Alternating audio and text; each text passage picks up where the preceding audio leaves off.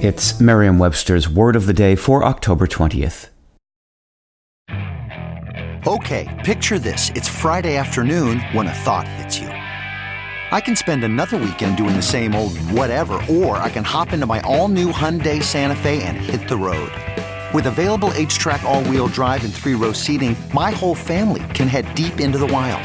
Conquer the weekend in the all-new Hyundai Santa Fe. Visit HyundaiUSA.com or call 562-314-4603 for more details.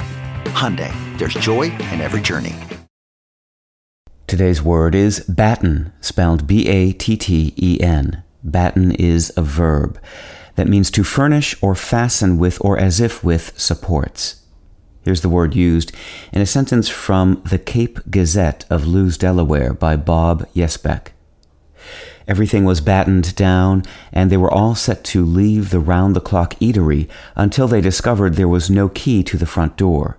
It had been that long since they'd locked it.